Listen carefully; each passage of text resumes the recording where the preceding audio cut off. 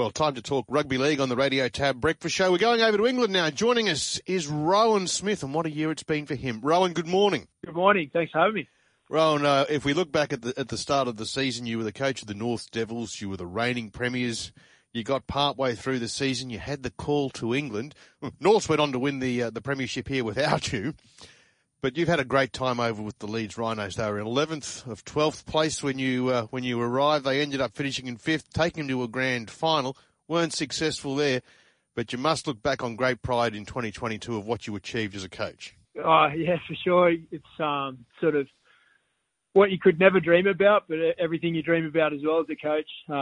The winning the 2021 Queensland Cup with the Devils was huge for me personally, and obviously for the club to break a long drought there. And the preps for the next, trying to go back to back started 2 days after the grand final last year, and it was sort of slugging away every day, trying to get the club into a good position. And then, totally out of the blue, the Rhinos approached, and that was too good opportunity to turn back. And we had a great run at the grand final over here, and we actually, I was watching the Devils win the grand final the morning of our grand final, so it was quite hard to believe that I had a part in two grand finals on the same day.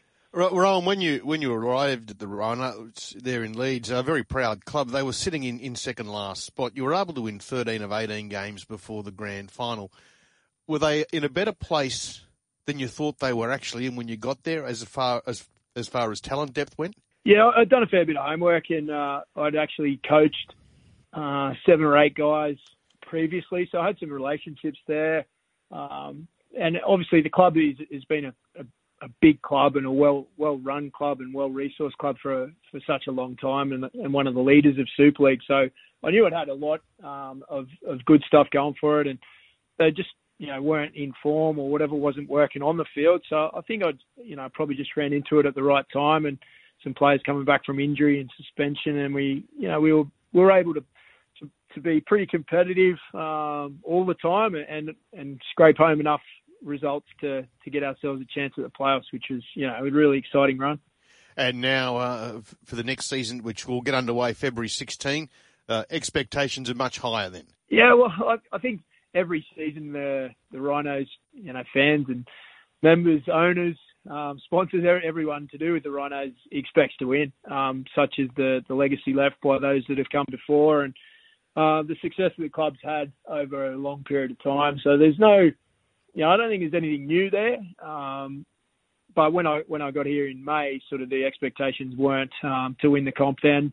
We sort of got a bonus there for some of the fans, I'd assume.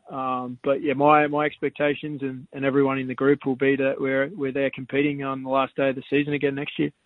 Now, Rugby League World Cup quarterfinals on this weekend. We know the makeup now. Are you enjoying watching all the football over there? Yeah, I am. I saw the first few games. I caught a couple of games live, and then I've been away on a holiday with the family, so I'm looking forward to getting some live games in and seeing the quarterfinals. I think it's there's more depth to this World Cup than there probably ever has been. So I'm really excited to see what can happen and hopefully a few upsets even. Well, I think that the game a lot of rugby league fans are looking forward to is Tonga and Samoa. Now, you had a bit to do with Tonga, 10 or 12 years ago? Yeah, 2009, I was fortunate enough they had a change of coach, and there was a Pacific Cup coming up in PNG.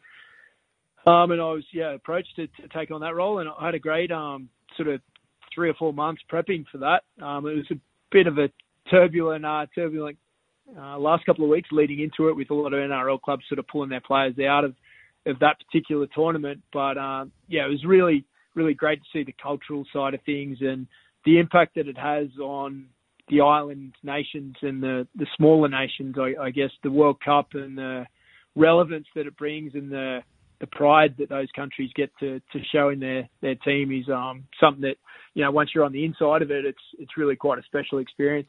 And I think Lebanon is the real surprise packet, making it into the quarterfinals. Are there any players you've sort of seen here, Rowan, that don't have a Super League or NRL contracts that you think you might be able to mould into a first-class player? Yeah, I've been trying to watch as much as I can, and even if it's not for now, but the future, just having a reference to some players there. There's a bunch of guys in that Lebanon team that I don't know too well, but I've been enjoying watching them play, and I think they've got a lot of energy and a lot of spirit to them. So, I look forward to them doing well and seeing the progress of players on the back of World Cup can sort of unveil some and give some guys the confidence to go back to the NRL or back to Super League and take another step forward. February 16 is the official start date for the Super League season, Rowan. So when do you get the players back and start your pre-season training? We actually start back next Monday. We've got a bit of a rolling start. We've got a bunch of players that haven't played for 7 or 8 weeks now because they didn't feature in the back end of the season, and then we'll sort of get guys coming back throughout November, and then some won't be back till sort of Christmas time, those guys that are going deep into the World Cup finals. So it'll be a bit of a disrupted pre-season, but something that, we're really excited to. We've got a new staff and some new blood coming into the squad, but a relatively stable squad as well. So there's a good mix of new and familiar.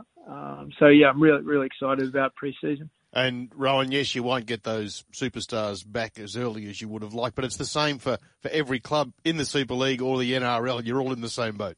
Yeah, for sure. And it's such a good thing that, a lot of clubs complain about their players not being around for pre-season, but I think it's good to take a picture on the good of the game and the world game as much as we can. And if, missing a few players for a couple of months, is not the end of the world, and it's good to see the game growing in particularly the Pacific nations. And the better that they go, the better our game is on a global scale. It holds the game in good stead. St Helens have won the last 4 premierships, and they've been coached by Aussies. Justin Holbrook back in 2019. He's now the head coach at the Gold Coast Titans. Christian Wolf has had great success there. He's heading to the Dolphins for next season, ultimately to take over from Wayne Bennett. So for you, Rowan, success there with Leeds Rhinos, a couple of titles. The ultimate goal would be to do that, then get back to Australia and get an NRL head coaching job? Well, there's no real plans to that for me personally. I think given that, my dad coached over here a couple of times and I experienced the English way of life as an assistant coach at the London Broncos, and had a brief period at the Bradford Bulls in 2016 as well. I've always sort of pictured myself being a Super League or an NRL head coach, and Leeds is a massive club. Even in Australia, it's very highly regarded as a club. So I'm privileged to be here having a crack and sort of plan to be here for a couple of years at least. And if I can do well, it might be longer than that. But yeah. The footy, the journey, the merry-go-round that it is, I'd imagine I'll be back in Australia at some stage, but there's no real plans in the short term. We'll settle in here over the winter and get stuck into a few good seasons at the Rhinos. Well, you're coming off a grand final. You're the head coach there. You've just had a holiday in the Caribbean. So as you said, Rowan, things are going all right, aren't they? Yeah, it could be worse, that's for sure. It's a great club, and that was a great holiday. Now, if you were to tip an upset in the quarterfinals this weekend at the World Cup, who would it be? Oh, I don't know. I don't know if Samoa and Tonga is, I really think that game could probably go either way. I wouldn't envisage too many upsets but I think there could be some close games. Like, I think depending on what the weather's doing over here as well, it's turned a bit ugly. So I think Fiji could really do well. And the Kumuls, they've had good history against Great Britain in the past, so maybe against England as well, that they can make it a good battle. I just really hope there's some great contests. And I think the Premier teams will sort of get themselves through to the semi-finals, and then we'll see. Rowan, just a final one. From what you've seen of the World Cup, do you think there really is an appetite for international football, test match footy still? Yeah, there definitely is over here. It's drawn great interest, and the amount of people that I've met in and around non sort of rugby league circles that are taking an interest in the game. And the BBC over here are broadcasting every game in the women's, men's, wheelchair, all are live on TV on the BBC. So the game over here really takes to the international game. So it'd be good to see that sort of going going throughout the world. It's been an absolute pleasure talking to you, Owen. It's been a great journey to get there. What a great 12 months you've had. Really appreciate your time this morning. Wouldn't it be fantastic for the Leeds Rhinos to win the Super League next year, and then we see you playing an Aussie team in the Club World Challenge again? That's the plan. Appreciate you having me on. It's always good to chat footy and sport. Good on you, Owen. Thanks. Catch up again soon. Cheers. All the best.